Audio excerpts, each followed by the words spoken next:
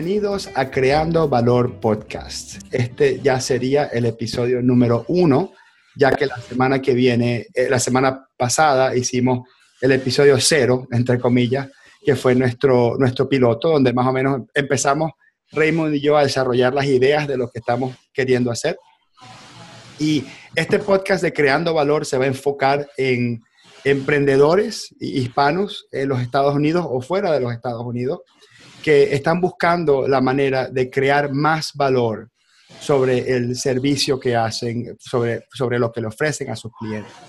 Y Raymond y yo vamos a tener varias conversaciones, algunas con otros emprendedores, clientes de nosotros, amigos, colegas, donde vamos a conversar de cómo se descubre el valor de los servicios que nosotros cobramos y efectivamente cómo hacemos para comunicar ese valor y poder cobrar o tener un canje comercial en el cual el valor está considerado por encima del esfuerzo o el tiempo que le dedicamos. Raymond, ¿cómo estás? Todo chévere, Héctor, gracias. Sí, yo creo que luego de darle algunas vueltas de cómo estructurar o cómo explicar, quizás lo podemos resumir como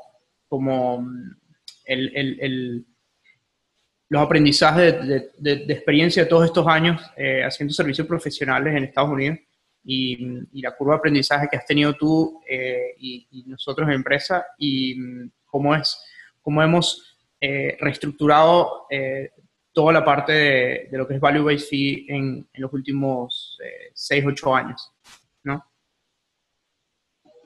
Y ahí como que buscar compartir un poco todas esas aprendizajes, pues vamos a decir. Define Value-Based Fee. Define eso porque eso es un término que de repente muchos estamos apenas comenzando a leer o a entender sobre eso. Bueno, Value-Based Fee, Value-Based Fee básicamente es en servicios profesionales no cobrar por hora ahorita podemos hablar un poquito más cuál sería el problema de cobrar por hora servicios profesionales y cobrar basado o hacer todo el proyecto comercial basado en el valor que estás ofreciendo al cliente. Ese cliente puedes incluso verlo como un partnership donde tú estás ofreciendo valor y estás recibiendo esa parte comercial a cambio, pues, ¿no? Entonces, no sé cuál ha sido tus experiencias o cómo ves tú con eso. Y cuál ha sido la razón principal o los beneficios por los cuales tú también te has ido en la vertiente de Value-Based Fee. Seguro. Voy a comenzar explicando el problema. Yo soy contador público en los Estados Unidos y nuestra industria completa está acostumbrada a que el cliente, entre comillas, le importa o le da valor a nuestro esfuerzo.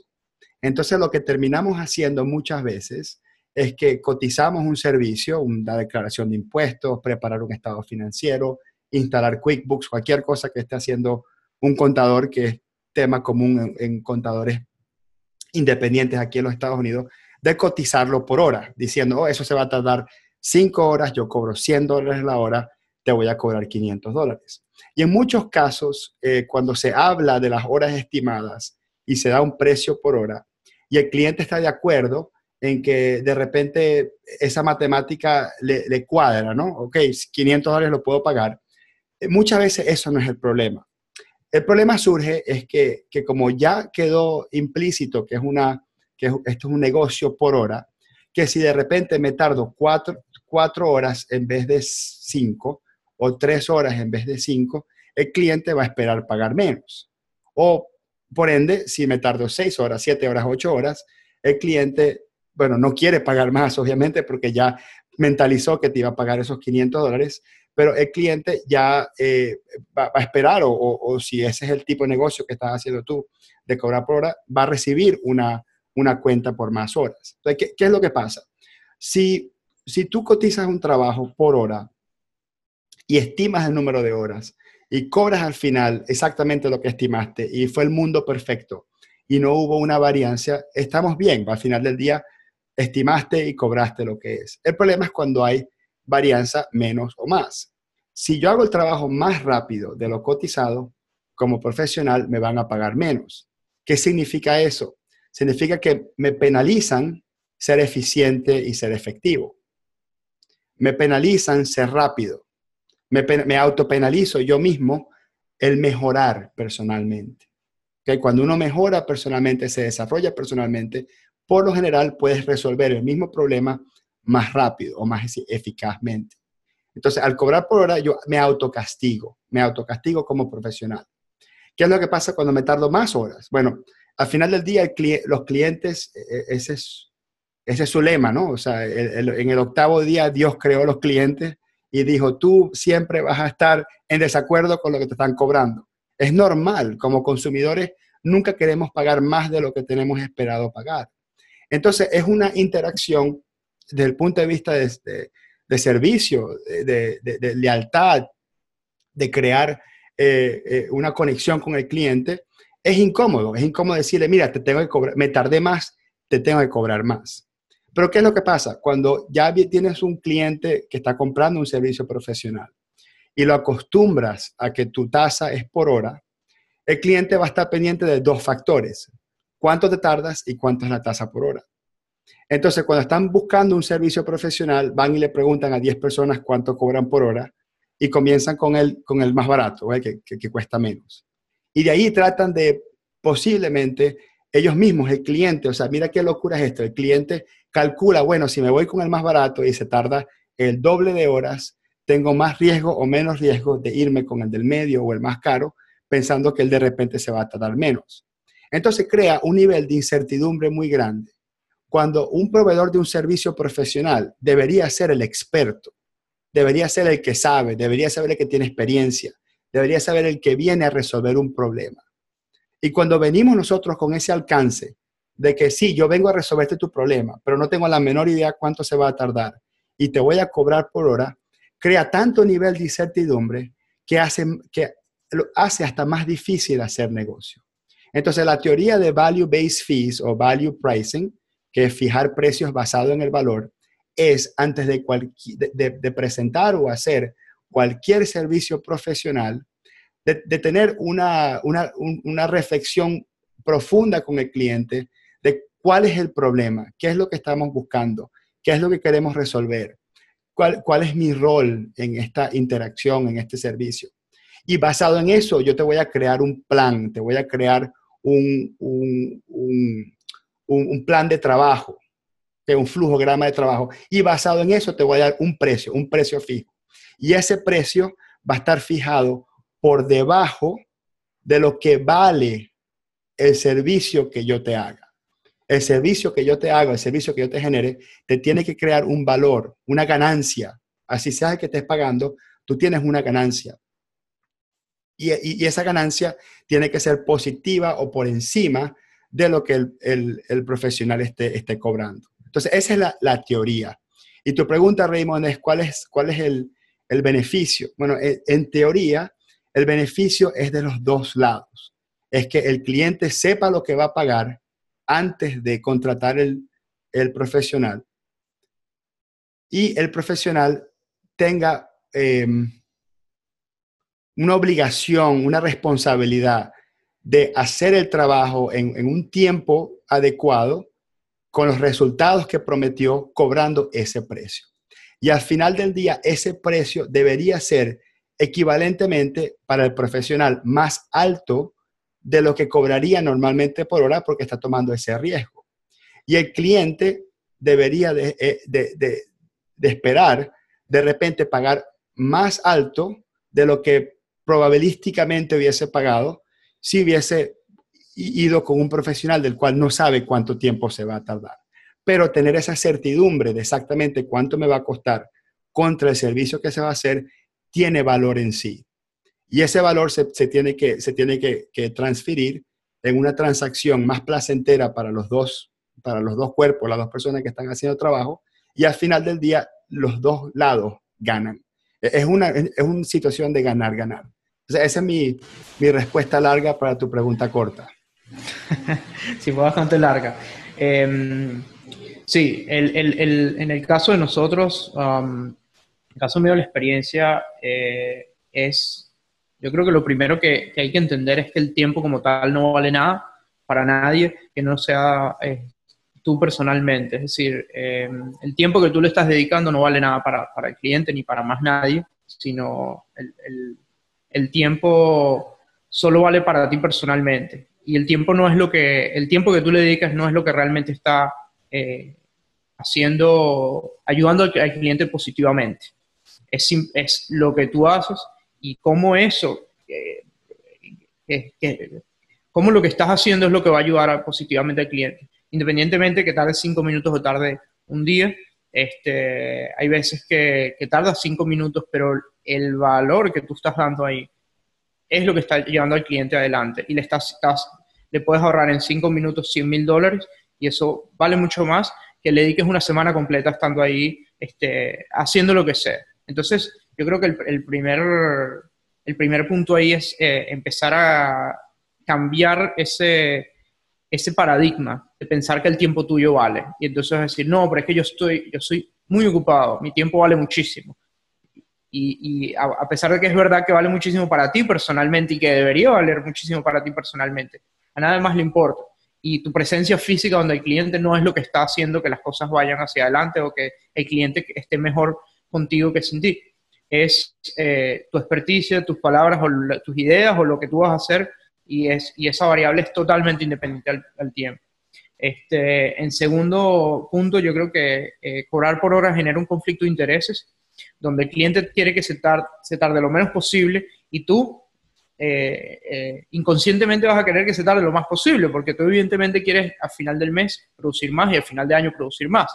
Entonces, cuando tú entras en un proyecto, en un partnership, haces un emprendimiento con un cliente, porque al final no importa lo pequeño o grande que estés haciendo un proyecto con un cliente, siempre existe vamos a decir que eso es un emprendimiento, es un proyecto que están haciendo los dos, donde las dos partes están totalmente contrarias, hay algo que no tiene sentido, ¿verdad?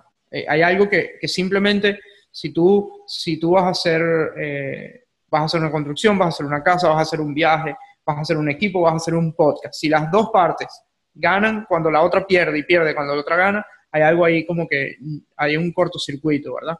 Entonces, cuando tú haces el shift o el cambio a hacer un value-based fee, te pone en una posición ideal donde tú y el cliente están los dos del mismo lado. Ahora los dos quieren que se tarden lo menos posible. Tú quieres que se tarde lo menos posible, el cliente quiere que se tarde lo menos posible. Y si existe algo que tú le puedes decir al cliente, mira, si me ayudas con esto, este proyecto va a salir más rápido, el cliente lo va a hacer en el momento. Y si el cliente también te va a decir a ti, mira, si hacemos esto, este proyecto se va a adelantar y tú vas a decir, vamos a hacerlo, porque tú estás en el mismo interés del cliente. Entonces se crea una relación una bonita relación donde los dos están jalando para el mismo lado. El barco va hacia el mismo norte. No importa cuánto se tarde, los dos van a querer que se tarde lo menos y los dos van a querer que el proyecto se haga lo mejor posible. Entonces, de esa manera también yo creo que en el tercer punto puedo decir que te haces un poco incomparable en el mercado, ¿no? Desde el punto de vista comercial. Porque cuando tú te etiquetas como de $120 la hora y te dicen, mira, pero ¿cuánto vale tu hora? ¿O cuánto me cobras tú por hora? Decir, mira, no, yo no cobro por hora, no tengo idea, eres incomparable. Si dices, no, mira, yo te cobro 120 o yo te cobro 175, estás en el rango, te estás etiquetando y encasillándote en la gente que cobra 175 y yo voy a ir a la calle a ver si alguien me lo da por 160. Entonces, de hecho, nosotros no hemos perdido ningún cliente por eso, que es una de las cosas que dan miedo al principio, vamos a decir. Más bien te conviertes en incomparable, porque si ellos quieren llevar ese presupuesto, a llevárselo a otra persona, a decir, mira, pero nosotros no pueden competir. No pueden competir porque lo que tú estás ofreciendo no lo pueden comparar uno a uno contra nadie. Y por último, yo creo que de esa manera el cliente también gana porque tiene un retorno de inversión casi que confirmado, ¿me entiendes? Cuando tú estás basando lo que tú vas a recibir en dinero, basándolo en lo que le estás ofreciendo al cliente, el cliente siempre va a tener un retorno de inversión. En el caso por hora nunca va a ser así porque hay gente que se embarca en proyectos y pasa, no sé, 30 horas, 70 horas y al final el proyecto no sirvió para nada y dice, mira, yo no sé, ahí dice que tú me vas a pagar por hora y aquí dice todas las horas que yo hice, así que no importa lo que pase después. Entonces, ese es el problema cuando los clientes también, vamos a decir, por falta de experiencia empiezan a pagar por horas y dicen, oye, veo que estoy cargándome metiéndome en un hoyo cada vez más profundo y cómo va a salir de esto. Ya le debo a este señor X cantidad de horas o ya le debo a esta gente X cantidad de horas. Entonces, yo creo que cuando nosotros empezamos a ver hace 6 años, más o menos 7 años, todo lo que era el value-based fee, fue como que un abrir de ojos. Eso fue un aha moment que empezamos a ver y decirme, este es el camino y después de eso, más nunca miramos atrás. De verdad que ha sido las mejores decisiones que hemos tomado en el negocio. Y yo creo que incluso la guinda después del Sunday, on top of encima del helado, es que el overhead se te reduce muchísimo porque no tienes que estar pendiente de cuántas horas. Tú no tienes que hacer un log después de decir, mira, dediqué tantas horas a este cliente, tantas horas a este cliente, por favor pásale un bill por estas horas y estas horas. Entonces, en ese caso también nos ha ayudado muchísimo con la parte de la cobranza y todo eso, porque te quita toda esa cantidad de horas que hubieses tenido que dedicar solo a pensar cuánto le estás dedicando a cada proyecto. ¿Cómo nos ha ayudado el Value Based Fee o por las razones que hemos estado en Value Based Fee? Bueno, para complementar aquí, Raymond, aquí en los Estados Unidos hay un término que se llama timesheet. Y el timesheet es la hoja de asistencia, pues, es donde uno dice, el lunes trabajé 5 horas, el martes trabajé 10 horas. Y eso es importante para un empleador del cual está legalmente obligado a cobrar por hora porque está estipulado en la manera que contrató el empleado, que eso va a ser la forma que le va a trabajar y todo eso. Pero es un poquito antiprofesional.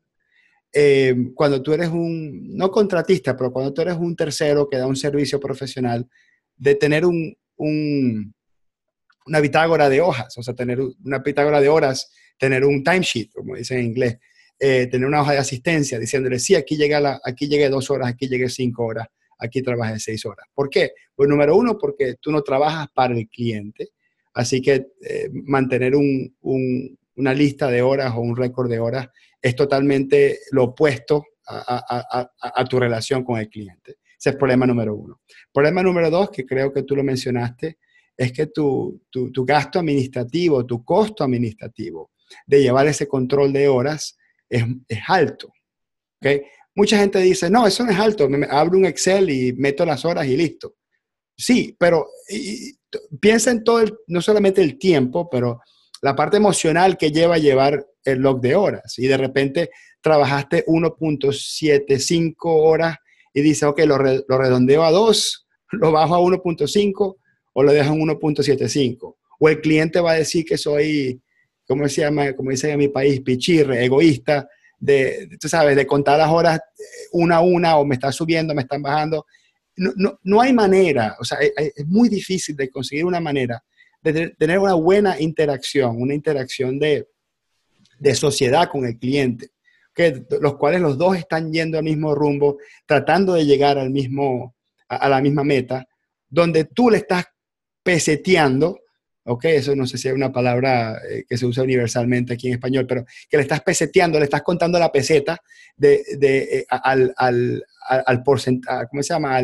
Al decimal de cuántas horas trabajé para cobrártelas. O sea, de verdad que no sé en qué situación eso es una buena interacción con el cliente. Entonces, yo definitivamente, no solamente el beneficio que tiene no llevar ese control de horas, pero el beneficio que tiene no tener que mostrarlas o no tener que justificarlas. La gran penalidad que tiene cobrar por hora, y es una cosa que nos pasó en nuestra empresa, y fue la razón por que decidimos transformar nuestra filosofía de trabajo, es porque con los años hemos sido más rápidos, más eficientes en el trabajo. Yo hace 5 o 6 años me tardaba en promedio, por decirte, una hora para contabilizar un estado de cuenta promedio. Ahora me tardo 15 minutos. Entonces, ¿cómo resuelvo ese problema? O sea, hago el trabajo 4 veces más rápido de lo que hacía antes, que ahora subo mi tasa por hora 4 veces. Ok, lo puedo hacer. Después un cliente me llama y me dice, mira, ¿cuánto cobras por teneduría de libro? ¿Cuánto cobras por data entry, por meter esta información al sistema contable? Entonces yo tengo que cobrar 4 veces lo que cobraba el año pasado, hace 5 años, y decir 200 la hora. Y para alguien, 200 la hora por meter data es una cosa inconcebible. No tiene sentido. Pero si alguien me dice, mira, ¿cuánto me cobras por hacer la contabilidad? Y yo te digo, yo te entrego el resultado, que es un estado financiero, que abarca meter información al sistema, pero también requiere tomar decisiones de cómo categorizar las cuentas, y también requiere tomar decisiones que implican que entiendo tu modelo de negocio y entiendo en contexto las transacciones, de qué se tratan, y entiendo quién es el usuario de los reportes, que requiere organizar los reportes de cierta manera que sean útiles para ti. Yo te cobro $200 por ese servicio. ¿Ve? Ya es exactamente la misma fórmula, pero lo esquematizaste en valor, ¿okay? Lo tradujiste a valor. Entonces, cuando tú al cliente le das una tasa por hora y lo acostumbras a pagar por hora, siempre va a estar penalizado el ser más rápido y más eficaz. ¿Okay? Porque uno puede ser eficiente, trabajar más rápido, pero cuando uno es eficaz, donde no solamente trabajas más rápido, sino que sabes lo que el cliente quiere y por ende no tienes que hacer nada de lo que el cliente no le da valor y haces solamente lo que el cliente le da valor y entregas el valor que el cliente está pidiendo, ya es mucho más fácil cobrar, es mucho más fácil ponerle un precio a tu servicio profesional. Entonces, ese es el tema, ¿no? Ese es el problema de cobrar por hora. Sí, en el caso de nosotros, nosotros dedicamos un alto porcentaje del tiempo mensual interno a, eh, a lo que es a la parte de los procesos internos, a ver cómo hacer para ir cada vez más rápido y ser más eficaz, más eficiente. Entonces, y que es algo como ingeniero, algo muy nativo, ¿verdad? Es algo como profesional, algo lógico de tú hacer en tu empresa, que cuando tú cobras por hora, evidentemente no tiene sentido que tú incluso dediques ningún tiempo a eso porque iría en contra de tus ganancias mensuales y anuales, ¿no? Entonces, es casi que algo no solo contraproducente, sino contraintuitivo para un ingeniero, sobre todo, donde tú siempre quieres buscar serlo lo más rápido posible y te vas a un mundo donde tú tienes que buscar ser lo más lento posible. Y si tú, no solo el ejemplo que tú pusiste hace un año, que de repente ya tú conseguiste una manera de hacerlo en el 25% del tiempo, es decir, 4 veces más rápido, entonces vas a cobrar 4 veces más. Imagínate que tú consigues una manera de hacerlo 4 veces más rápido, pero de un mes a otro. ¿Y qué pasa cuando te vayan a llamar al mes siguiente y tú le vas a decir, mira, pero ahorita son 800 la hora? Y tú vas a decir, pero espérate, tú me acabas de cobrar 200 la hora. No entiendo qué pasó aquí. No, bueno, lo que pasa es que nosotros hicimos unos cambios el mes pasado y ahora tenemos que cobrar 4 veces más. Evidentemente no tendría sentido, te tiraría el teléfono en el momento. Más bien, incluso si cuando tú tienes un value-based fee, un contrato basado en ese valor, y tú le llegas a un cliente y le dices, mira, dedicamos una cantidad de horas de investigación y tal, y conseguimos hacer todo lo que estamos haciendo ahora en adelante, lo vamos a hacer en el 25% del tiempo. Si algo el tipo te va a decir, no, ahora te quiero pagar más, ¿no? Si algo te va a decir, no, ahora 25% del tiempo, no, vamos a hacer un aumento, vamos a pagarte más, te va a decir, porque ahora mi empresa también se va a mover mucho más rápido. En el caso contrario, que tú le dirías, mira, ahora lo voy a hacer en 25% del tiempo, y te va a decir, ah, no, ahora te vas a pagar 75% menos, ¿no? De una vez. Entonces, como que mientras más lo revisas, mientras más lo hablas, no le ves ningún tipo de sentido. De verdad me impresiona que todavía haya en tantos servicios profesionales que cobren por hora. Me parece que tienen, yo no sé si el problema es un poco el autoestima de de decir, mira, yo sí puedo hacer esto o no puedo hacer esto, o simplemente la comodidad de decir, bueno, siempre se ha hecho así, yo no voy a cambiar algo que ya se está haciendo así, pero verdad, me impresiona muchísimo que hoy en día todavía hayan tantos servicios que se cobran así. Y te voy a decir algo, no solo el problema es el ahora, en el caso de servicios profesionales, pero hay muchos otros tipos de negocios donde hay un conflicto de intereses bien marcado, incluso en el caso del real estate, por ejemplo, donde la gente cobra un porcentaje de lo que va a costar la propiedad, lo que no tiene ningún sentido, es un conflicto de intereses, y ¿verdad? No entiendo cómo ese modelo de negocio todavía ha sido sustentable a través de los años. Es una de las cosas más locas que existe en este planeta. El modelo de negocio de real estate, de un realtor, de un agente ¿cómo se llama? De inmuebles, es una cosa que no tiene sentido. Okay, yo tengo familiares que están en ese negocio y yo tengo años diciéndole que la industria está totalmente errada. Está totalmente errada, sí. Porque tú tienes, y es un ejemplo perfecto, si tú estás en Florida, tú lo sabes, todo el mundo, o sea, todo el mundo es déjame hacer paréntesis. La palabra todo el mundo, nunca, nadie, es una cosa que hay que eliminarse del vocabulario, ¿no? Porque eso es un problema de generalización que hace uno muy grande. Y para comentar con lo que tú dijiste, muchos profesionales, tú les traes este concepto de cobrar basado en valor, y lo primero que dice que no, todos mis clientes están bien pagando por hora. Ninguno de mis clientes estaría de acuerdo con esto. Ninguno de las personas a que yo les hago servicio estarán de acuerdo conmigo con esto. Ese concepto de generalización que utilizamos, que de verdad tenemos que borrar de nuestro vocabulario, pero cerrar paréntesis ahí. Pero en el real estate, muchas personas, agentes de inmuebles, hay muchas personas en Florida, casi todo el mundo que yo conozco tiene un primo, un tío, una tía que hace real estate. Y hay una diferencia muy grande entre el agente que se especializa en una ciudad, se especializa en Miami Beach, se especializa en Bogotá, se especializa en República Dominicana, en Punta Cana, en Panamá, ¿ok? Que se especializa en una ciudad y un tipo de inmueble en particular, edificio, y edificios para gente mayor de edad, y tú hablas con esa persona y te va a decir, sí, mira, en este área hay 7 edificios de los cuales son buenos para este tipo de personas, y en este área hay un edificio en particular que lo renovaron el año pasado y eso ha causado que suba el valor. Y tú puedes hablar con cualquier otro agente que se especializa en otra cosa o no se especializa en nada, como la mayoría, y da cero valor. Y al final del día tú puedes tener 2 agentes, uno que sabe lo que está haciendo, te entrega un montón de valor por frente, o sea, mientras te da el servicio de mostrarte las casas, y al final los dos cobran exactamente lo mismo. ¿Y quién es el que sale ganando? El que vende la primera casa lo más rápido posible, el que tiene más labia, el que puede convencer al cliente de comprar la primera. ¿Por qué? Porque obviamente es un negocio de velocidad. Entonces, sí. ¿Dónde está la alianza entre profesional y cliente en ese modelo de negocio? No sí, lo hay.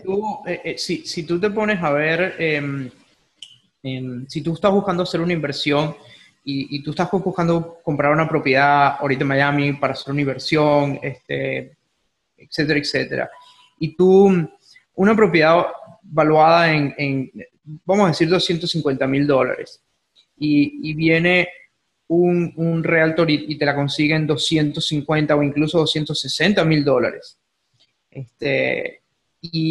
Pero viene otro realtor estrella que conoce los Vincennes, que conoce la calle, y entonces se mete por detrás y dice, mira, yo te consigo una propiedad que justo la persona está buscando vender porque tiene una cosa, qué sé yo, y yo creo que la podemos conseguir en $180,000. ¿A cuál profesional tú valorarías más? ¿A cuál profesional tú le darías más? ¿O por cuál deal tú estarías dispuesto a decir, mira, yo estaría dispuesto a dar tanto para conseguir ese mejor deal? Y si te pones a ver cómo es el mercado, es así. Pues la persona que vende esa casa en $260,000 es el que más gana. Es el que más gana. No y el otro, o sea, no existe ningún sentido. Entonces, ¿qué le estás diciendo tú al realtor? Está diciendo, búscame la propiedad, ¿qué más? ¿Y qué tú crees que va a hacer ese realtor el día que tiene que cerrar una venta porque le fue un mes malo y tiene que cerrar la venta a final de mes porque tiene que pagar sus biles? ¿A cuál propiedad tú crees que él te va a llevar? Claro, es que está totalmente, no le quiero echar, o sea, no quiero hablar negativo de un grupo de profesionales o una industria, pero es Es la uno de los industria, ejemplos. es la industria como tal. No es porque tú sí vas a conseguir muchos realtors honestos y realtor, o sea, va a haber una gama completa, desde el realtor más honesto al más vivo, que no importa si la propiedad la puedes conseguir incluso más barato, él siempre va a buscar. Ese no es el problema. Y yo creo que no es algo fácil. Incluso que un realtor diga, mira, yo sí quiero, esto tiene sentido, ¿cómo hacerlo? Yo no se lo va a hacer una tarea fácil porque hay una historia tan grande este, de, de, de ese mercado que cambiarlo no va a ser una cosa fácil. Entonces, no iría directamente hacia un realtor eh, de manera personal a decir, mira, no tiene sentido lo que estás haciendo, porque entiendo la complejidad de eso, pero como mercado eso no tiene sentido. Como mercado eso no tiene sentido, como historia. Y, y para mí especialmente, que siempre sea eso hecho así no es una razón de ser. Sí, No es y te una digo, razón sustentable de decir eso no se puede cambiar porque siempre se ha hecho así. sí, y para cerrar el tema de bienes raíces, si yo fuese rey y pudiese dictaminar cómo van a ser las leyes y las reglas, yo a la industria yo haría lo siguiente, yo diría que los consultores de inmuebles cobren, no sé, $2,000, $2,500, lo que sea, cobren por frente y digan, yo voy a cobrar por mostrarte casas, mostrarte cómo mirar casas, saber exactamente cuáles son las faltas potenciales que pueden tener, cómo negociar la compra de la casa, cómo mirar el techo y entender el reporte de inspección del techo para saber si tienes un riesgo potencial de que te va a costar. Te voy a llevar a visitar los colegios relacionados con la casa y ese servicio está incluido. Y compres o no compres, yo cobro por mi servicio. ¿Por qué? Porque le he dedicado 20 años o 15 años a Ok, entender la industria, a entender el mercado. Entonces, eso es obviamente, no es, ok. no es el tema del podcast, pero es la forma Exacto. que yo lo miraría. Sí, pero ok, y yo le agregaría una ecuación a eso, y si tú, y vamos a decir, esto evidentemente es un brainstorming, es algo hipotético, pero para más o menos, a pesar de que no se vaya a llegar a eso específicamente, por lo menos representa mucho la idea de todo lo que estamos hablando y lo que es el Value by Fee. En ese caso, bien sea por un bono o por una comisión o lo que sea, pero ese realtor tiene que ganar por el retorno de la inversión que te está consiguiendo. Y ese retorno de la inversión va a venir por cuánto tú estás comprando esa propiedad y cuánto esa propiedad se va a revaluar evaluar en el mercado aquí y a futuro. Y, y ese es el retorno de la inversión. Y si tú tienes un retorno de inversión mágico de 20% versus un retorno de 5%, es la audacia de ese realtor debería estar en conseguir ese 20% para tú decir, y están bien ganados. Y déjame decirte, te aseguro que el cliente va a pagar mucho más y mucho más feliz. Y va a decir, coño, esto los vale, lo que yo estoy pagando aquí los vale. Si son 20.000, son 20.000, si son 100.000, son 100.000. Pero eso que estoy pagando los vale, que ha sido la experiencia de nosotros y probablemente tuya, Héctor, también, de que una vez que cambiamos ese esquema y logramos migrar totalmente el esquema, siempre el cliente te dice, coño, qué bien, bro. O sea, estoy súper contento con lo que estoy pagando. Aquí está y lo veo en los resultados, lo veo en todo y nunca está a decir, coño, pero ¿será que esta gente me está cobrando unas horas de más? ¿Será que esto se han podido tardar menos? ¿Será que ha podido ser de otra manera? Jamás se lo van a preguntar. O jamás te van a decir, bueno, pero ¿por qué estás todavía aquí? ¿O por qué estás tardando? Nada más. Más bien te va a decir, ¿cómo te puedo ayudar para ir incluso más rápido? Y como te digo, para mí todo se puede resumir como están los dos del mismo lado y incluso no sé cuál ha sido tu experiencia, pero la relación de los clientes de nosotros que han estado o que han entrado después de este cambio han sido relaciones de muchísimos más años. Sí, La retención de clientes es increíble comparado con lo que teníamos hace 5 años. no, de acuerdo contigo. Lo que tú estás hablando es lo que llaman el doble gracias, ¿ok? Piensa en todas las veces que tú has comprado algo o has pagado por algo y la persona, tú le entregas el cheque a la persona y la persona te dice gracias y tú dices no, gracias a ti. Eso es indicativo de cómo se tiene que hacer negocio, ¿ok? Si tú eres un proveedor de servicios profesionales y tú no estás recibiendo el doble gracias, tú decís gracias por pagarme y la persona te dice no, gracias a ti, tú tienes que mirar muy bien tu modelo de negocio. Y muchas de las veces eso pasa cuando uno cobra precio fijo. ¿Por qué? Porque ya el cliente estaba de acuerdo, ya el cliente te dijo exactamente qué es lo que está esperando, qué es lo que está en intercambio, que sabe exactamente, le da valor a lo que tú haces. Y tú estabas hablando del valor económico. Creo que estos son temas que creo que podemos desarrollar en otros episodios, pero hay una cosa que es el valor económico y después está el valor subjetivo, ¿ok? Todo el valor, todo lo que es value en inglés, como dicen, todo lo que es valor es subjetivo, ¿ok? Tú y yo le damos valor a diferentes cosas en diferentes momentos o capaz en el mismo momento, etapas de nuestras vidas, perspectivas, le damos valor a diferentes cosas en cualquier momento. Por ejemplo, yo tengo una familiar que vivía en República Dominicana y para ella ir para Punta Cana es como algo normal, pues, o sea, como que Punta Cana. Y mi esposa y yo tenemos planificando un viaje a Punta Cana y contamos los días. Y durante esa semana de Punta Cana vamos a estar en Nirvana. Y cuando regresemos vamos a anhelar y, y, y, y acordarnos de ese viaje. Entonces, todo el mundo, es el único lugar donde voy a generalizar. Todos vemos el mundo totalmente diferente. Todos valoramos las cosas de maneras diferentes. Entonces, como proveedor de servicios profesionales, pretender que lo que yo hago, yo soy el juez de su valor, es una de las cosas más pretenciosas que existe. Entonces, yo decir, yo cobro 200 por hora, es un problema.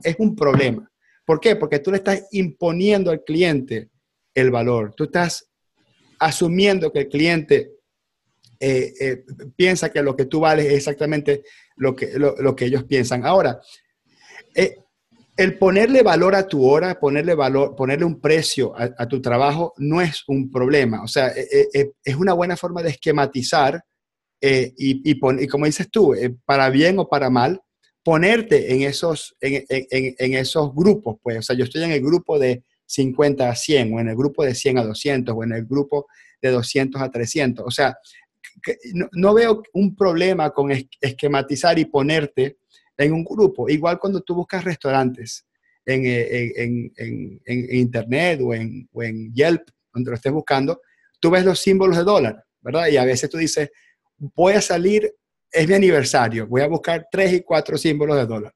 O es un almuerzo un martes, voy a conseguir $1 o $2. Sí, el costo o el valor económico es importante esquematizarlo. O sea, yo sé que yo no entro a una concesionario de Mercedes o de Porsche o de Ferrari porque sé que no lo puedo pagar. O sea, yo ya sé que no lo puedo pagar. Ahora, que vale para mí, capaz lo vale. Me encantaría tener un carro de ese tipo, pero yo ya automáticamente sé que no entro allá. O yo no hago mi compra en Whole Foods. Aquí en los Estados Unidos hay un supermercado que se llama Whole Foods donde todo vale el triple porque es orgánico. Pero bueno, no hago la compra allí porque yo sé que, o sea, no lo puedo pagar. Entonces, el ponerle un precio y tener una guía de precio para esquema, pues para saber exactamente dónde está parado o si tú caes ahí o si puedes pagar eso, ese no es el problema. El problema es decirle al cliente, yo te hago este proyecto, tranquilo, te va a llegar la cuenta en 2 semanas y va a ser una sorpresa total. Y eso es algo que los contadores lo hacemos y tenemos que cambiar ese paradigma. Los abogados son los más famosos por eso, porque ellos cobran por un décimo de hora. O sea, ellos cobran cada 6 minutos. Las cuentas de los abogados son cada 6 minutos. Y te cobran por copia, te cobran cada vez que pagaron un peaje, te cobran porque hablaste por teléfono, porque te mandaron un fax, por estampilla.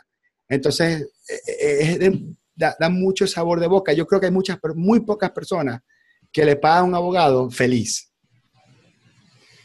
Porque dice, o ¿sabes qué es lo que pasa?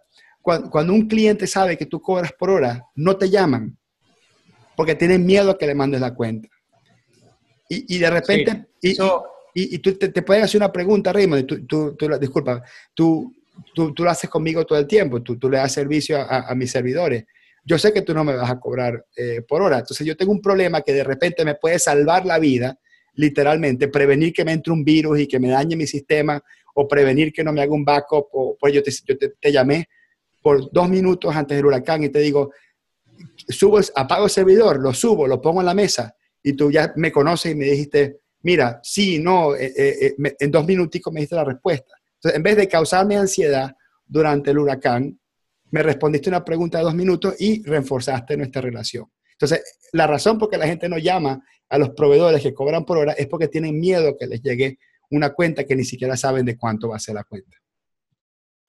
Sí, yo creo que eso es algo importante donde tú eliminas una barrera de que el cliente tenga que tomar una decisión económica de si preguntarte o no. Entonces tú lo que estás es separándote del cliente.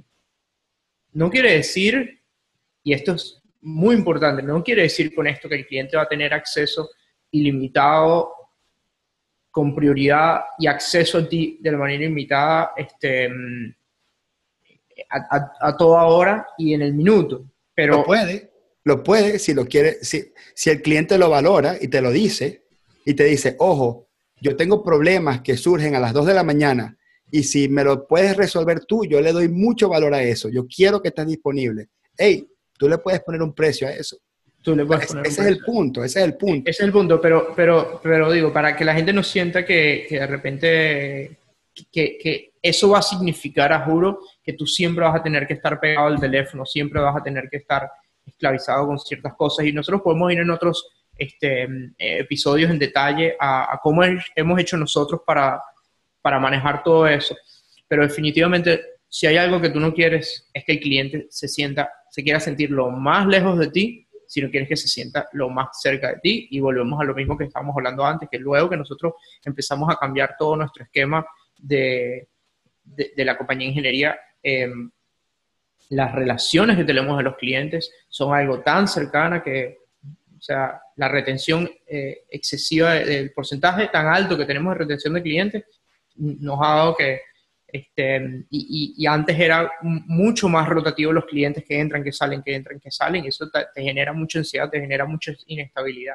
Entonces, de verdad que son como que todas las razones se van apilando y va sumando esa balanza de una manera increíble. Y otra cosa, otra nota que ahorita que hablamos de otras profesiones, que es importante mencionar, yo creo, para cualquier persona que esté de repente empezando a escuchar todo lo que es Value by Fee, todo esto.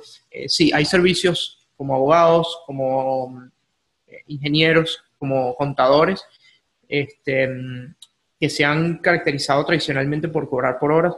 Yo he visto todos los modelos, todos esos gremios logrando cambiar a Value by Fee de una manera satisfactoria. Es decir, no es como que, bueno, como yo soy abogado, eso no cuenta para mí porque yo no pudiese, es que mi gremio no da para eso. Yo he visto tangiblemente todos los gremios cambiar ejemplos, y de verdad que en todos te van a decir exactamente lo mismo que estamos hablando todos nosotros acá. Eso es lo mismo que yo hablando a través de bienes raíces, por decir un ejemplo. Yo le digo a una realtor con que yo siempre converso, una cliente mía, yo le digo, deja de cobrar por comisión por la compra de la casa, cobra $2,500 por el servicio de mostrarle, y si compran, le devuelves la comisión menos tu fee. Y ya, o sea, pero dice, no, pero es que los clientes no hacen así. ¿Le has preguntado? ¿Has preguntado? Sí, O sea, en verdad, has preguntado. Es que ese es el problema, que la gente sí, dice, sí, no, que los clientes no son así. ¿Quiénes son los clientes? Los clientes sí, somos los mismos seres humanos que aprendimos un comportamiento sí.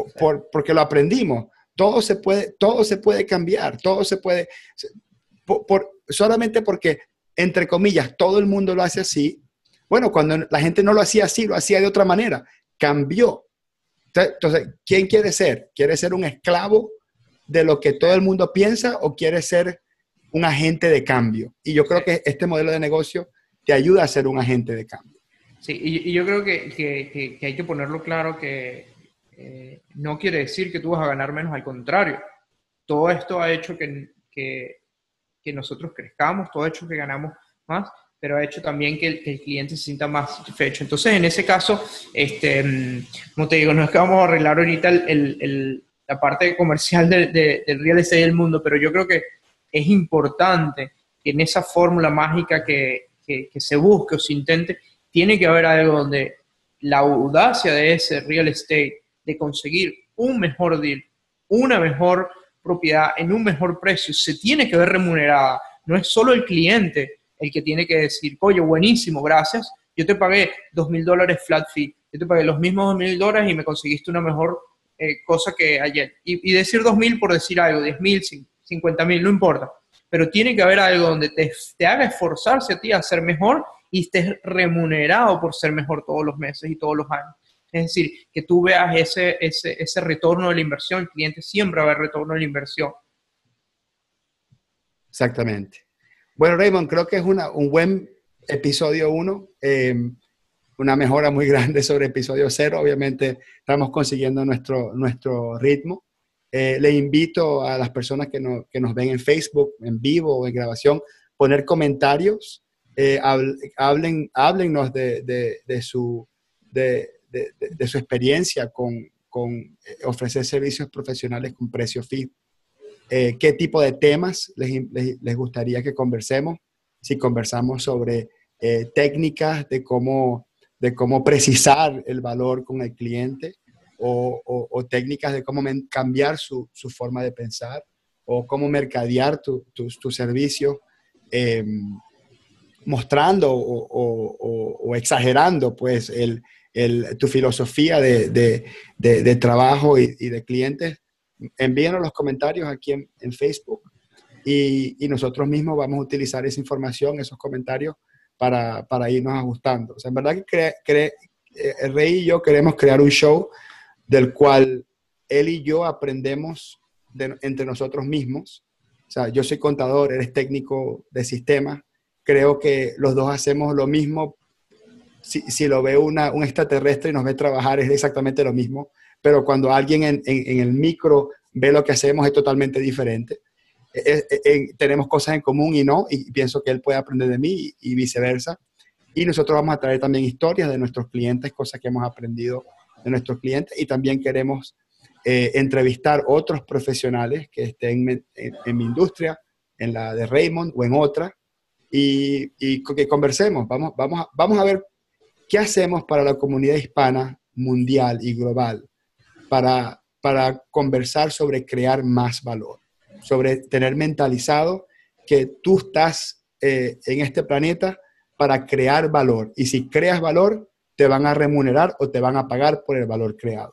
Tú no estás aquí para vender un porcentaje de las horas que tienes vivo en este planeta. A nadie le interesa comprar las horas de otra persona. A la gente solamente le interesa cómo disfrutan su tiempo haciendo lo que a ellos les apasiona con su familia. Las personas quieren comprar libertad. Cuando tú le pagas un servicio profesional, una persona que hace el trabajo bueno, bien sea una persona que limpia piscinas, que corta grama, que hace contabilidad, que arregla servidor, tú lo que estás comprando es libertad. Es la libertad para hacer con tu tiempo lo que te dé la gana, confiando que otra persona que se apasiona por otras cosas te resuelve un problema del cual tú no le quieres dedicar el tiempo para aprender y resolver. La gente compra libertad y los servicios profesionales, eso es lo que le podemos otorgar a nuestros clientes. Entonces, cuando cambiamos nuestra mentalidad a que ese es el propósito de mi negocio, darle al cliente más tiempo para enfocarse en lo que ellos aman, te cambia tu manera de pensar y vas a cobrar diferente y tu modelo de negocio va a ser totalmente diferente.